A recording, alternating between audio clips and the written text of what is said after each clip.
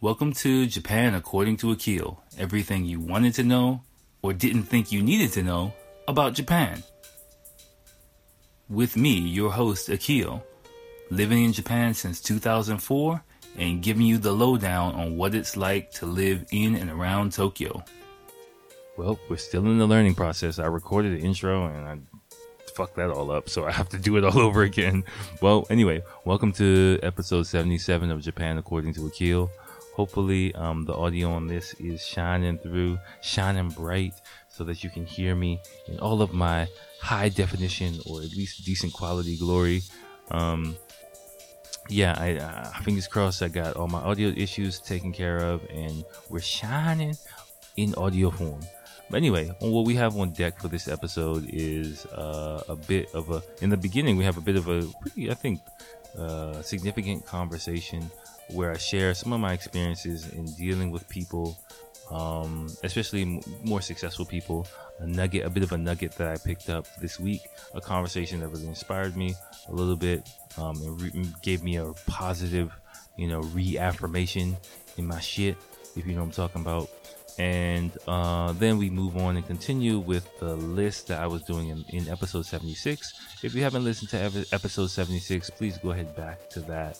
Take a listen, take a gander, if you will. And we'll just pick up on that. I didn't get through the whole list. I'm not quite sure if I'll get through the whole list. Again, it'll drag, but I think because it'll drag down the podcast. And I have another list on deck anyway that I picked up in a lesson today, which I'll keep in the stash for next time. But whatever, this list was going well. I might continue it in the next episode depending on how I feel. If not, we'll figure it out. But for now, it's a long ass intro, so just go ahead and enjoy. Alright, y'all. Hey everybody, what's going on? Welcome to Japan According to Akil, episode 77. Sorry, I think I just bumped the mic stand. Guess what? I officially have a real mic stand. It's kind of amazing. And my apologies once again for the previous episode. Ideally, if you're hearing this correctly, my hopes I got the thing right. Apparently, I figured out, my sound quality issues. I've kind of hopped the learning curve and leveled up, if you will. So I am officially giving out better quality shit. I guess so. That might be the thing. That might be the wave. But yeah, feeling pretty good about the moves I made. Just to let you know, again, my process, if you will. I have been spending the past 4 or 5 days up until 2:30 in the morning just trying to figure out sound editing, going between watching YouTube videos and just trial and error type shit. So I think I got it.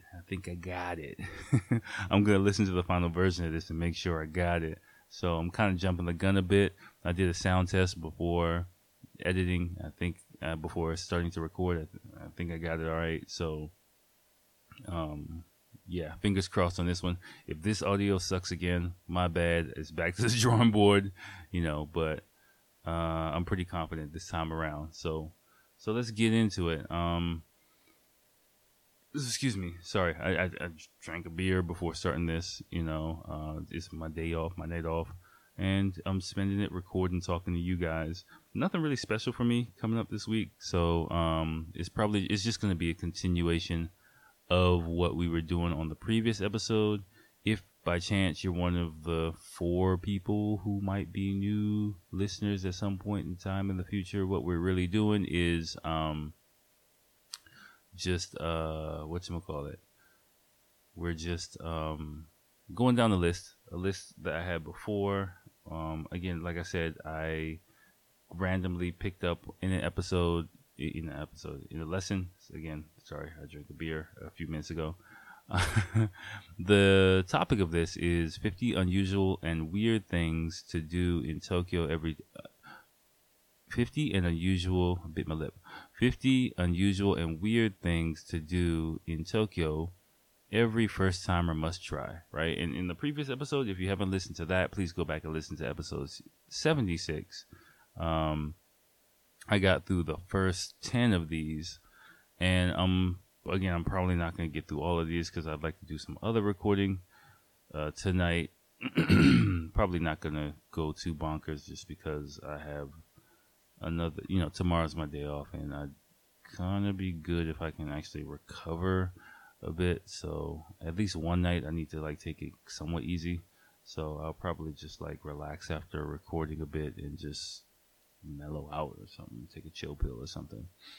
But and also because tomorrow I'm actually going to visit one of my restaurateur friends, his place. Gonna take the family out over there, and I don't know, eat, just catch up and whatnot. I don't really know what to expect going over there.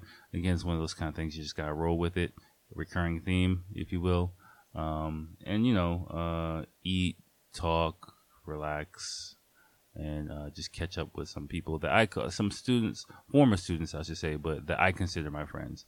Like I'm very much, some people, I can talk about teaching for a little bit. Some people, for better or for worse, like I'm not here to judge, in the English teaching game here in Japan, are really all about the money, all about the Skrilla, just like, yo, give me the cash, take this English, like I'm just serving it. I've kind of gone, I can talk about some other shit. Not in detail, but this kind of brings up a little nugget for me. Some people are really all about the money. Again, I'm not judging those people, but if you listen to my previous episode talking about, really being accepted and receiving what you give from Japanese people, what I've found is ever since like I put my best foot forward in my private teaching, again, this is someone talking with, coming up on like 15 years experience teaching English in Japan. So it is a learning curve, is it? There is a learning curve to teaching English in Japan. Like, if you are coming here as an English teacher and you're thinking about teaching private lessons, that's a whole nother conversation. It goes pretty deep. I'm not really sure I want to like sprinkle the secret sauce that much, so wide. Just for a lot of different reasons. There's a lot of different philosophies about the way people teach their lessons and stuff like that. I kind of really prefer to keep the way I do things kind of close to the chest, just because, no special reason. It's nothing like teaching techniques or stuff like that, but just like my general philosophy about how I approach teaching. I kind of want to just keep a little bit of that to myself. It's kind of like personal. So no offense, and there's no like top secret information or stuff like that I'm hiding from y'all. It's just I'm very much with my lessons. I'm very much I can tell you this. I'm very much invested in my private students. So, and a lot of them generally end up becoming my friends, even after we've stopped our lessons. Like I tend to kind of take on private students that I consider as friends, or I consider having the potential to be friends, or being somewhat in line with my life philosophy, or something I can learn from, or we can both mutually gain from the experience. So, some people, on the other hand, are really much like, yo, give me the cash, whoever, whatever, I don't care. Just give me my money and whatever.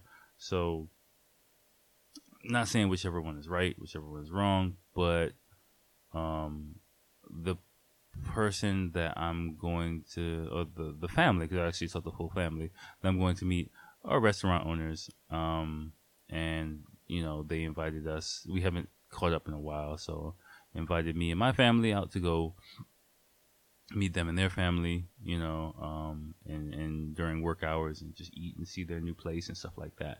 Again, like, this is nothing business related. This is nothing like transactional. It's, like, let's meet up. And that some people think that's a waste of time. I've very much encountered other teachers that I've not really butted heads with, but just didn't see. I kind of kept my opinion to myself and just listened, where they're like, yo, fuck that, I'm not going anywhere, I'm not seeing anybody unless they paying me. I've kind of encountered those type of people as well, and that's cool. But for me, and especially changing my view, and where, if you've been listening to the podcast, you kind of know I kind of have a vision in the direction I'm really going in. And ever since doing that, I've found that, giving more than I receive, giving first and providing service first, I've gotten back way more in return. and I'm going to talk about it a little bit, not too much detail, just because it's kind of like some super top secret business shit. Like, I'm serious. It's like some high level shit. I'm not even going to talk about the industry. I'm not talking about anything really. Just because I don't want to divulge any information from this conversation I had. So I'm going to just be talking very vaguely before I get into the list. But pretty much what happened was sometime this week, like, I had a conversation with one of my private students who's actually like a very, very successful business owner, built $100 million company, like I'm talking $100 million company, and knock on wood, through serendipity, I was able to teach this guy and, get kind of close in intimate settings with this guy and talk one-on-one with this guy. And, one of the reasons why is because, like, in the beginning, and this is piggybacking on what I was talking about in my previous episode. In the beginning, it was not worth my while at all, like, from a transactional standpoint. Like, the hourly wage was pretty good, but if you're teaching in Japan as a private teacher, you have to prepare. If you're doing it right, you have to prepare. You go teach, come back to where you're going. It can be like a depending on what you're doing, like a 3-hour process just for like a 1-hour lesson, right? And so a lot goes into it if you're doing it the right way, especially at a higher level, an elite level. I hesitate to use the word elite. Okay, I'll use the word elite level because I do think I'm an elite level teacher. I know I'm an elite level teacher. Fuck that. Okay, I got confidence in my shit. And not necessarily elite in like I know everything about English. That's not really it. Teaching in Japan, I say, especially teaching to people of that caliber, is more about customer service, meeting people's needs, and still providing the best quality service you can, being flexible, customer service, availability. Like, it's a lot of shit that goes into it. And again, things that you might not be willing to give. But for me, at this stage in my life, what I find is that the intangibles that I get down the road, if I put in the work, are worth that effort quite a bit. And an example would be like my effort within my company, like my project, my dream, like what I'm in the process of doing, just finally getting off the ground now after like several fucking long years of like figuring it out. The seeds of that were planted in providing service to a private student who ended up being, I ended up getting close with, building a relationship, and ended up being my inspiration, which provided me, the ammo to really go off and shoot my shot at my dreams and my goals. And same thing here this week, just talking to this guy, and he was just going over some of his plans. Like, he's an older dude too. But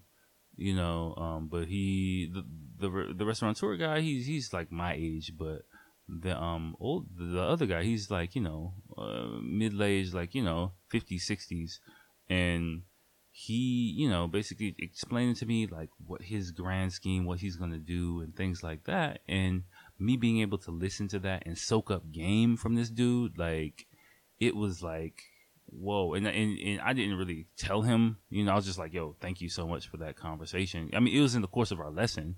I wasn't just like listening, like, yo, tell me all your shit. Like, I'm teaching him, but I'm still soaking up game during the process, because the conversation went in a certain way, and I was able to like hear some really he's like, yo, this is only between me and you, which is why I'm not divulging any details about this. I'm not just going to be like, all right, cool, I won't tell anyone, and just like talk about blabber about it over my podcast.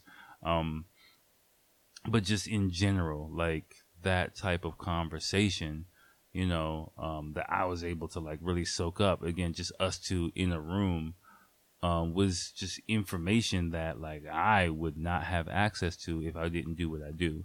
And I got nuggets in a real bunch of shit. Like, it was really like reconfirming what I'm doing, where I'm going, and, gave me some nuggets too about, chess moves, how to play the chess moves when you get your pieces to a certain point.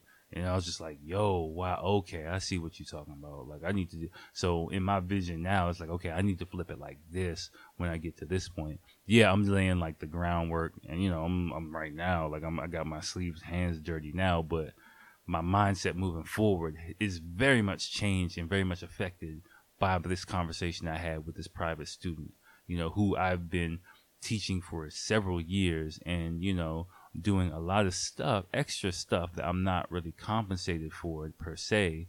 And that some other people might look at me like I'm stupid or I'm crazy for doing that.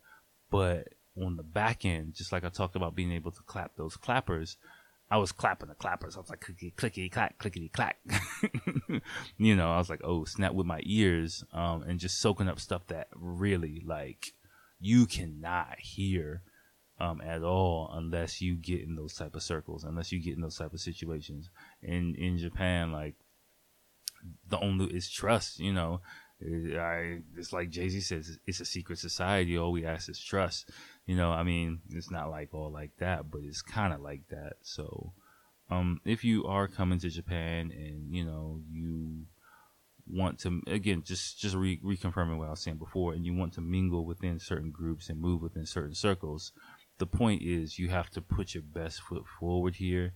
And again, it really depends on what you want to get out of the situation, and you might not be able to get. The main thing is you might not be able to see the benefits you can possibly get from that situation immediately in Japan. And if you do get benefits, it might not be worth what you think you put in. But that's not the whole point here.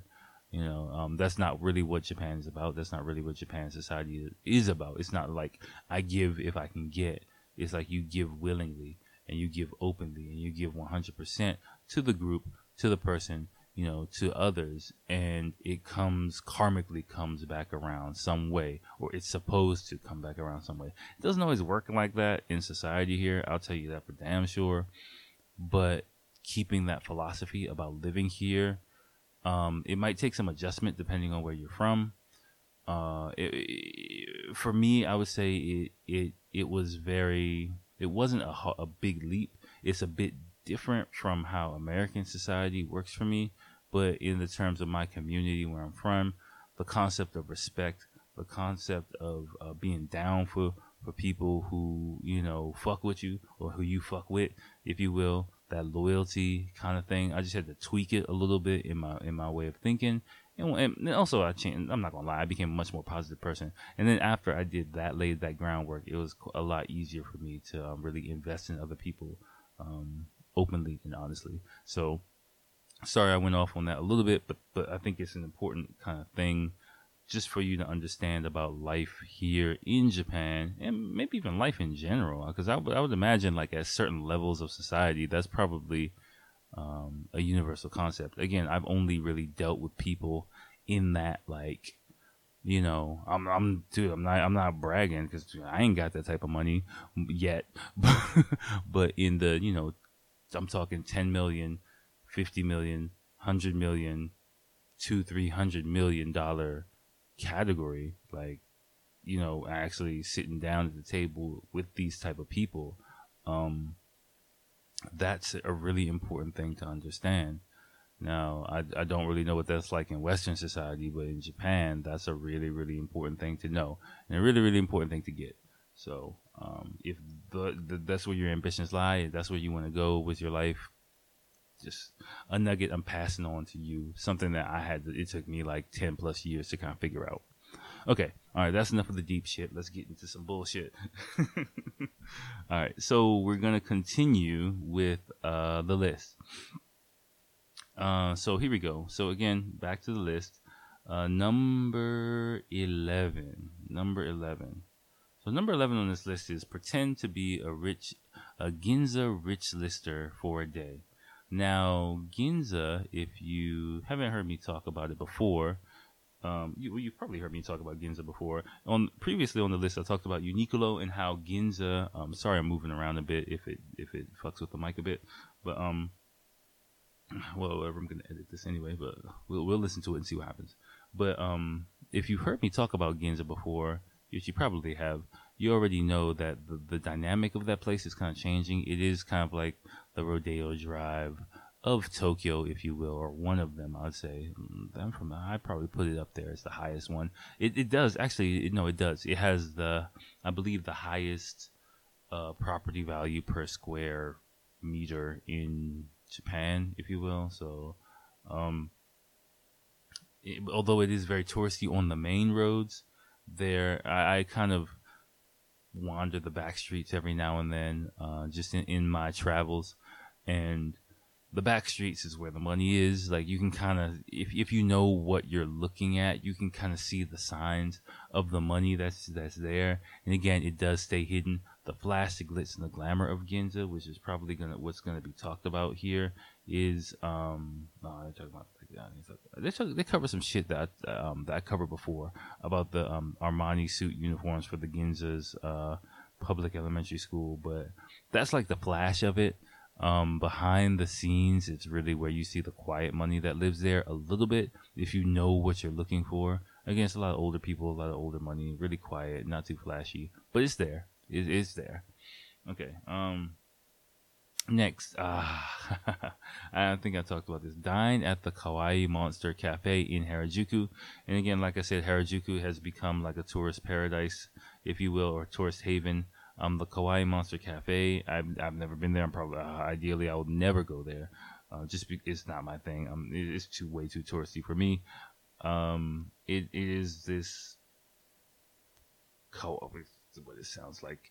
Kawaii is like a Kali Pamu Pamu Halloween type themed restaurant from the pictures that I've seen, where you can get like, multicolored noodles and some overpriced food that's really cool and really good for Instagram. But it's definitely touristy, but definitely something I'll probably recommend you do if you're new to Japan or just come here on holiday. I don't really have that much to say about it, just because. But Google it. I'd say if you're coming here just for a little while, Google it. It's probably definitely worth your while. 13. Taste the delicious cheap sushi at Genki Sushi. Genki Sushi.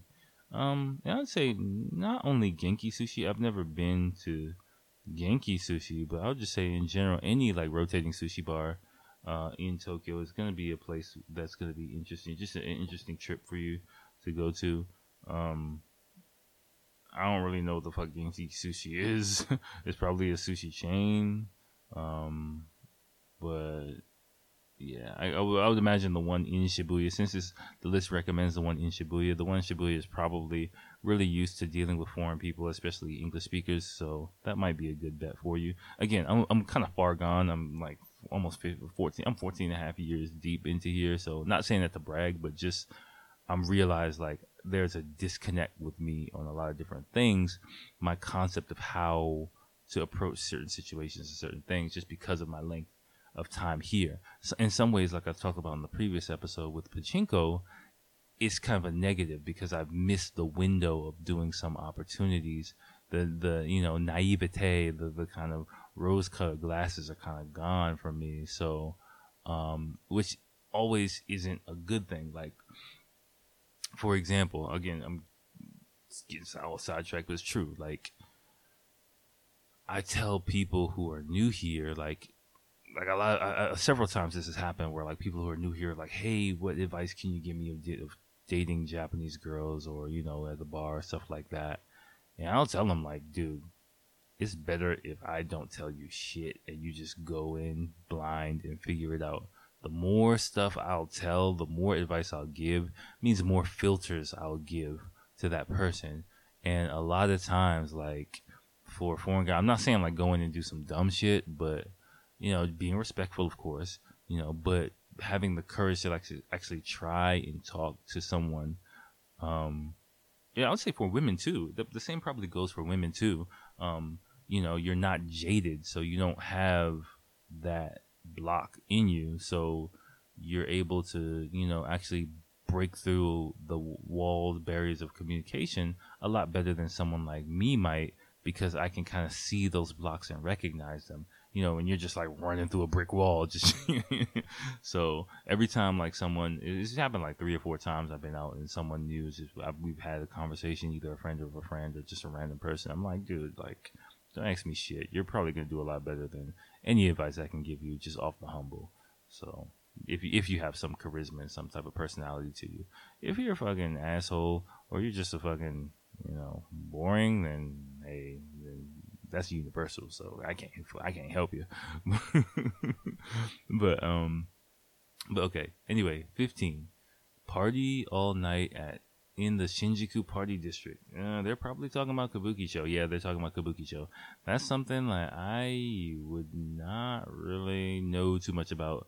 I've only have I partied all night in Shinjuku? I don't think I've ever partied all night in Shinjuku. I've partied all night, and Shinjuku was part of it. From what I remember, like, I've started in, and this has only been several times. I'm not really a big fan of Shinjuku or Ikebukuro. Nothing against those areas, but if you listen to me, I'm very much more of a central and southern southeastern Tokyo type of person. I don't really spend too much time in the northern parts of Tokyo, western parts of Tokyo, northwestern parts of Tokyo. Just for a lot of different reasons. Is where I started working, where I live most of the time. So the vibe is just kind of really different for me in those areas. So my personality as well. So yeah, I can't really speak to that. But if you are so I've done, started in Shinjuku, hopped in a taxi, gone to Shibuya, finished my night in Shibuya. I've done that a few times, and that was quite cool. But again, the vibes are just totally different. If you are a party person, you are a drinker, yeah, go for it. Do whatever the fuck you want. Just research some clubs, research some bars, research places, and go to well-established places. Don't be drunk wandering around listening to someone telling you, hey, come to this place, it's dope. That's not really going to be a good plan of action. Generally speaking, anybody who's on the street trying to get you to go into their bar or nightclub, that's generally not going to be the spot to go to. Just because people here are going to go a place that's the shit doesn't really need people advertising it. That's just a general rule. I mean, generally speaking, like, you might have people giving you flyers for something. Like, I think I remember Club Camelot, which is probably still around in Shibuya, one of the biggest clubs that's still remaining there. I remember, like, the week it opened. This is like a long time, almost 10 years ago. I remember the week it opened, they were giving out flyers and shit, like free passes for it. And me and a friend, I forgot exactly who I was with, but we're going somewhere, and they were giving out flyers and free passes, and I was like, oh, free passes, all right, let's go check it out. And it was like actually a really, really nice club because it opened up, it was new, and so it was a good crowd and stuff like that. Now, I haven't been to a nightclub in a while, but the last time I was there with, I think, a few former coworkers, like, before, who were leaving, I was like, all right, I'll come out with you guys. I was like, oh shit, the atmosphere, this motherfucker's changed. Well, I don't know if the atmosphere changed or if I changed, but it really wasn't as popping as it was before. So again, I don't know perspective. I don't know if it was me. I don't know if it was the atmosphere, whatever. But the club is nice. That club, for example, is nice. Multi-levels, like a lot of shit to do. So, but just generally for me, if I had to do a night out and Shinjuku was involved, it would probably involve something like going to Shinjuku, partying a lot in the Shinjuku Party District, then taking the last train to Shibuya, which would be probably like 1:15 in the morning. Again, if you're taking the last train, it's just on the Yamanote line, just one train, one stop. That would probably be the move if you're on a budget. I'd probably hop in a taxi if it's like 4 people and you're not like really hurting for cash. You can just hop in a taxi because you can fit 4 people in a taxi, and that's probably going to be about the same amount that you're going to spend on the train anyway. It's a lot more comfortable. You can see a lot more of Tokyo, and it'll probably be a little bit more, probably double what you pay on the train, but whatever. The train might be easy. Train will be easier, and you can take a beer with you, a drink with you. That'll probably be what I would advise. Go have fun in Shinjuku. Grab some drinks from the convenience store. Give yourself enough time to find the Yamanote line, because if you miss that last train, you're going to be taking a taxi. Nothing sucks more than actually missing your last train. So give yourself a good 15-20 minutes from the venue to the train. Just do that as a general rule. It's just easy. And not 15 minutes, not 10 minutes. Give yourself 20 minutes. And from where you're partying at in Shinjuku, leave, go to the convenience store, get some drinks, go in the train, take the last train to Shibuya, and then party all night there and finish the night there. Will probably be what I would do if I were picking a night out type of itinerary. So, that, and or another club in that area, for example, Air or fuck. Well, I don't even know what. I can't even speak to what is like popping here now because I'm just totally out of the loop. So you got to Google that yourself. All right, next 16. Discover Japanese cuisine beyond sushi with a Tokyo food tour. What the fuck? A Tokyo food tour? I don't even know what the fuck that is. Okay, I mean, I can imagine, but fuck that. Okay, skip that. 17. Spend a day at the world's best Disneyland. Ooh, that's a bold statement. The world's best Disneyland is Tokyo Disneyland. Okay. Or just Tokyo Disney Resort, meaning Tokyo Disney and Disney Sea. Again, you'd have to kind of read through this. I'm not gonna read this. You might have heard me talk about Disney. I'm not like a huge Disney guy. I'd say if you do go to Tokyo Disney, don't go on a fucking weekend. Go on a weekday. It's a world of difference. Also, if you try to avoid going in summertime, like when schools are not on holiday, because you'll just be swarmed by fucking like high school kids. So that's my only advice for that. Again, I'm just not really gonna get into it too much. Number 18, delight in the spring cherry blossoms in Tokyo. Yes, I've kind of talked about cherry blossom season extensively here, so I'll skip that. 19, seek out all of the wacky vending machines in Tokyo. You can do that if you want to. Yeah, I think I've talked about the lack of underwear vending machines, and there are just a lot of regular vending machines. I guess like you would have to actually go seek out, meaning hunt for. Yeah,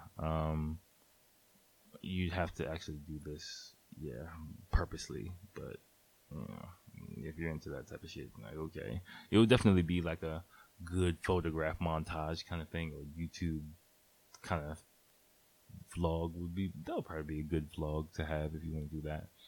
20, see the house of the Japanese emperor, the Tokyo Imperial Palace. Very good thing to do, very easy to find, serene place, dead smack in the middle of central Tokyo. I would say that's something to do. Again, not too much really to expand upon there. 21, let me see. Okay, we're 30 minutes deep. Here's what I'm going to do. I'm going to stop here. Right, we've got through 10 of these. 10 more of these. We got through 20. So okay, let me go to 25. Let me push this to 25. I'm doing this for you guys, okay? We're pushing it to 25, right? So 21. Step back in time at the Edo Wonderland theme park. I don't know what the fuck that is, but the picture has some dudes wearing yukatas. So okay, it might be cool. You can wear a fake sword and take pictures next to young girls. All right. 22. Visit Mandalake, the world's largest anime and manga reseller. Okay, know nothing about that. Okay. 23. Make a new prickly friend at the Tokyo Hedgehog Cafe. Yep, there's several themed cafes: hedgehogs, owls, cats, whatever. I've never been to one. From what I have pieced together, and I think just passing them randomly, reading like the terms of the place, it's not technically a cafe. Cafe is just like a buzzword that they use, I think, to pull people in. It's like a petting zoo, pretty much. And literally, I think you can order drinks there, but generally they're like you can just bring in your own stuff. So the attraction, of course, is not necessarily ordering, like you don't really want to be just like ordering like tea and like cake with like cats hovering all around you. But I think you can bring in some of your own food and or drinks and pay for time with the animals, and I think that's the main thing. I think I saw something for like a monkey cafe as well, where of course the monkeys are in cages, but it's just like a regular restaurant, but you just can look at a monkey in a cage, like while you're eating or whatever. So it's just kind of like a themed experience, depending on the type of animal that's based around. But yeah, I'd say hedgehogs would be kind of cool. Sonic movie's coming out. All right. 24. Visit the insanely popular Japanese animation studio Ghibli Museum. Never been to Ghibli Museum. I've heard good things about it, so check it out if you can or want to. By the way, I think I've been bumping the chord of this a few times. I'm still getting my setup together, so if that picks up on the mic, my apologies about that. I'll listen to it again after I do all my editing, and if it does pick up on the mic, my bad about that. I'll try to be better about it. Last one for tonight is try your luck. Try your luck at catching a crowded Tokyo subway at peak hour. You can try that if you want to. Yeah, I mean, it was like a entertaining type of experience for me when I was new to Japan. I'm kind of over it now. I think a lot of people who live here, you get over it really fast. The novelty of like being packed onto a train with people is really old. The one thing I would recommend, just make sure you keep your hands up high. Keep your hands up on the especially if you're a guy, hands up on the rails, hands up on your bag. I've talked about it in a previous episode. It just makes life easier. So all right, I'm gonna wrap it up there for tonight. With under my new audio setup. Yay! Yeah. I'm really stoked about this. So, let me know what you think about the audio. Again, questions for Akil at gmail.com. I know my Twitter is like in the ice age. My Instagram's ice cold just because I got so much other stuff going on. My apologies about that. But yeah, I don't know. I'll figure something out. You can DM me at Japan According to Akil on Instagram, and I'll see a DM which I get none of. So that's about that. But if you have any questions or anything like that, just hit me up. Let me know what's going on, and I'll just leave things there. All right, y'all. Have a good week. Take it easy. Later.